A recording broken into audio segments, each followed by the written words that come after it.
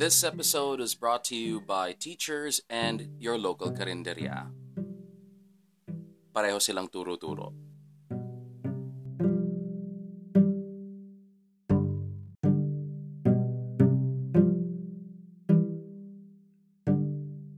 Good evening, everyone. It is 9:47 on a chilly, what's today? Wednesday evening in February, and I have decided to do maybe a short podcast episode because I've been ruminating about this concept for a while, and I swear this has nothing to do with this whole mythology brouhaha on Facebook. It does have something to do with mythology, but not with comics in general. It has a lot to do with people and perhaps with art. I hope I can share some of my thoughts more coherently, and I appreciate it if you've all been listening to my previous recordings and following me and sharing your thoughts. Please let me know if there are any topics that you'd like to discuss in the future.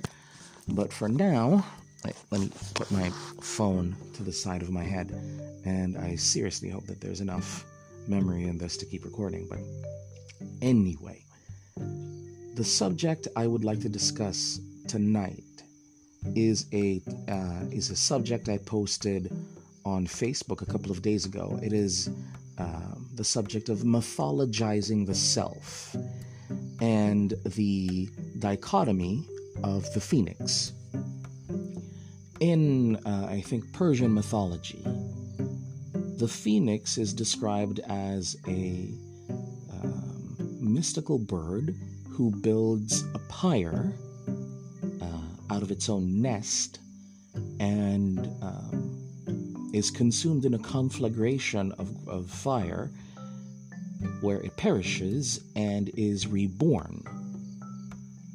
Now, as beautiful an image as that is, I think a lot of people tend to overly dramatize and romanticize the idea of themselves and how they live through the life of a phoenix, wherein they are consumed by an energy or a force, which then allows them to perish from their older form or from their previous form, thereby rising up and becoming something new, more powerful and different, something that turning into someone, that has overcome their adversity and is now a better person.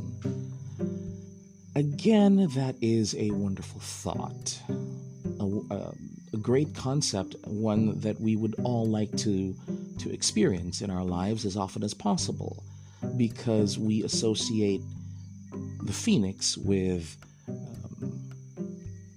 recreation, perhaps, or of reincarnation, I think that's a better word, and with triumph.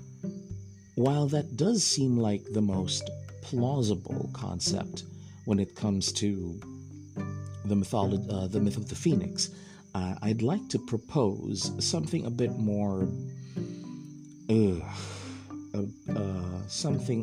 on the lines of caution and self-improvement, perhaps a bit more of the inward gaze instead of just a surface gaze, if you know what I mean. There's something about the human mind or the human psyche and the human body, so it's a psychosomatic issue that people just forget, and that is the case of the burnout. And if you check online, you'll see that burnout is just a complete and utter loss of will and motivation from doing something so frequently and so mechanically and procedurally, or no, not procedurally, more of it's become such a process in your life that it no longer gives you fulfillment or joy if it used to. Most people end up suffering from burnout at work, or from certain relationships, or even from family, and even from the things that they used to love, such as a creative outlet or a sport, and they become jaded, and they lose all touch with the wonder and the excitement of something that they used to enjoy. How does that relate to the phoenix and the act of mythologizing the self?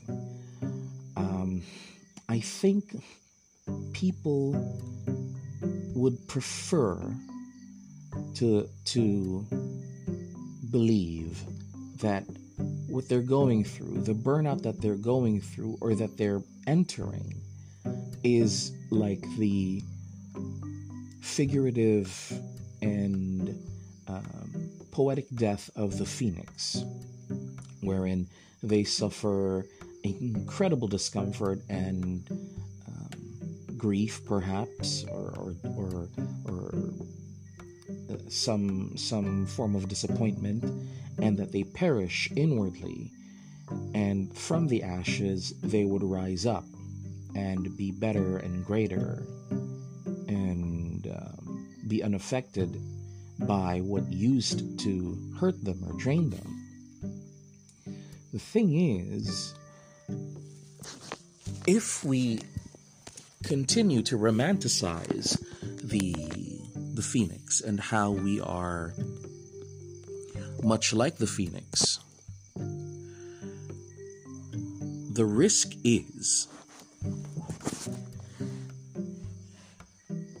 well, we don't exactly know if we can recover from burnout.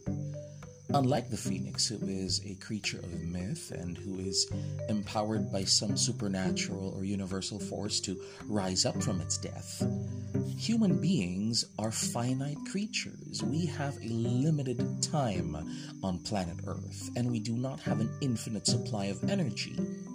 Even the best of us, the healthiest, the most athletic, and the most dedicated of human beings, do not have all the time in the world, or rather, they do not have all the time that they want to go through the process of burning out, to disappear from society, and then come back like Edmond Dantes in the Count of Monte Cristo, enriched for his suffering and ready to exact revenge on those who have harmed him.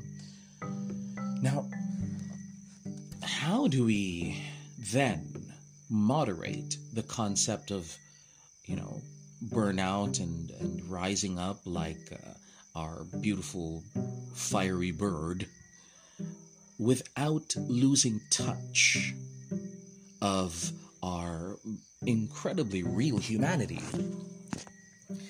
I believe that the first thing we have to accept is, of course, the normalcy of burnout. It is something that happens to people, regardless of one's financial freedoms. It happens to both the rich and the poor, although at different stages in their lives and at different levels and frequencies. The middle class also suffers probably one of the most jarring forms of burnout. It's just the banality and the mundaneness of everyday work. We have to accept the fact that it happens. It is going to happen to you at some point. And when it does happen, we have no control over how our mind works. We can, however, with the acknowledging of burnout and jadedness in our lives, prepare for it. And how does one prepare for the burnout? I think one of the best ways to do it is to have someone to listen to. One of the worst offenders, or the most frequent offender, rather, of burnout, and I think one thing that causes so much depression and anxiety is the lack of an outlet. Now, an outlet is something, whether it's an act or a person or a place or a process, that allows people to in some way recover from a certain level of stress. Because, if you imagine like a video game, or if you're in the army, you know that you can't keep firing a gun without the risk of overheating. And in some army games or war video games, if you keep pressing the fire button on an automatic weapon like a Gatling gun or some high-powered machine gun, it will eventually overheat. And when it overheats, it either, stops working, explodes, or has a much longer cooldown. An outlet is a process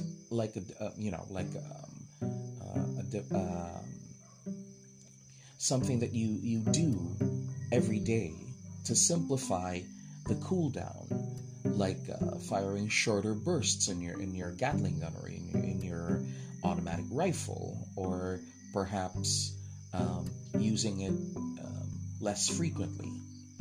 And in a way, human beings need to have some outlet wherein they can express themselves or their discomfort or their distaste or anger with in a healthy and protected or safe space.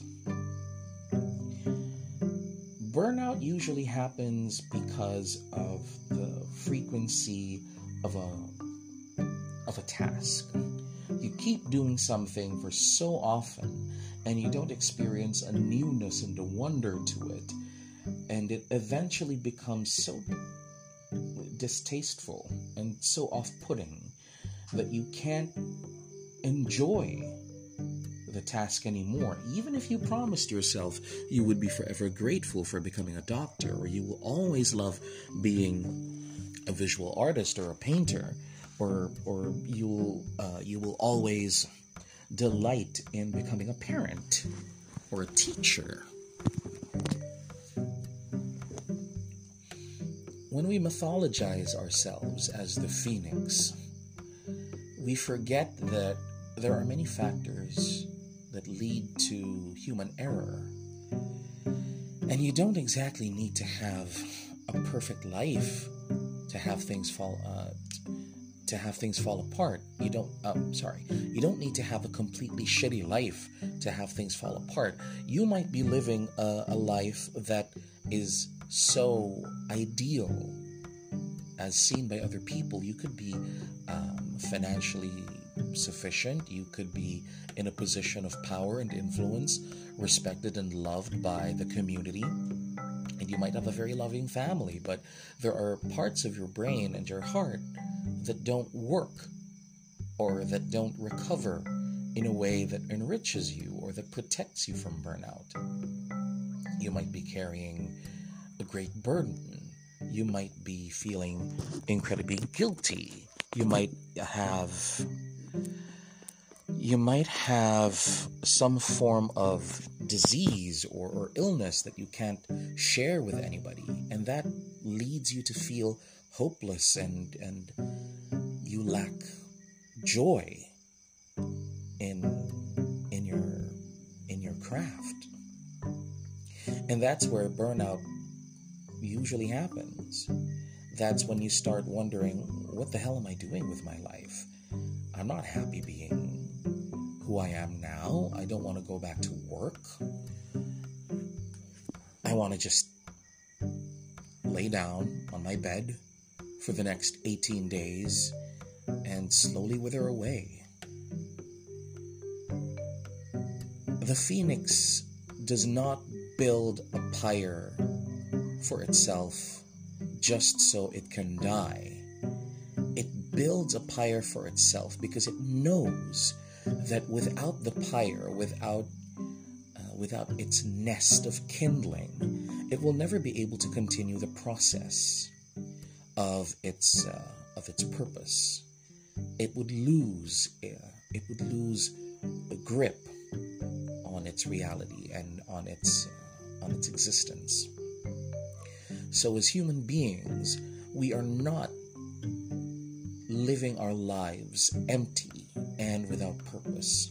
We are building something for ourselves, much like the phoenix builds its own pyre. We are building homes, we are building families or relationships that when we finally burn out, or when we finally come to a point where we can no longer live this way or live in the same process over and over again, we have something to keep us from falling apart. So instead of thinking, oh, I'm going to rise up like the phoenix from my ashes, I think it would be better for people to see the phoenix as an example of self-care. We're not building a pyre so that we can be consumed by our lives or by our emotions. We are building a pyre so we don't burn the entire forest. Thank you so much for listening to this. I know it's a bit of a ramble, and I know I'm losing a lot of terminologies in my stream of thought conversation of one. Stream of consciousness. But I think it's best if you remember your humanity when you compare yourself to the phoenix. Take care of yourself. Find something that enriches you, that gives you life, something that heals you without hurting other people or without causing further consequence to your daily living. Be good to yourself. Do something artistic, do something creative, or perhaps go to the gym. Talk to a priest if you have to. Talk to a psychiatrist. Go to the doctor. Tell somebody how much you love them or how much you need them, because it's these small things, it's these small coping mechanisms that allow us to step out of our miasma of discontent or malcontent. Again, this is really just me sharing an idea with you people, with all of my listeners. Thank you so much for being here with me. I know that it's been a while since I've had a much longer episode, but I look forward to sharing more ideas with you folks. I hope you can send me your thoughts. If you like this episode, please share it with people who you think needs to know that they need to, stop themselves from burning out. And if there are other episodes that you want to share, let your friends and family know about it. Or if you have topics that you want me to talk about, please let me know. And I will see you in the next one. This is Lex, and thank you very much for listening to the Lex Files. Good night. Oh, shoot. There we go. Bye.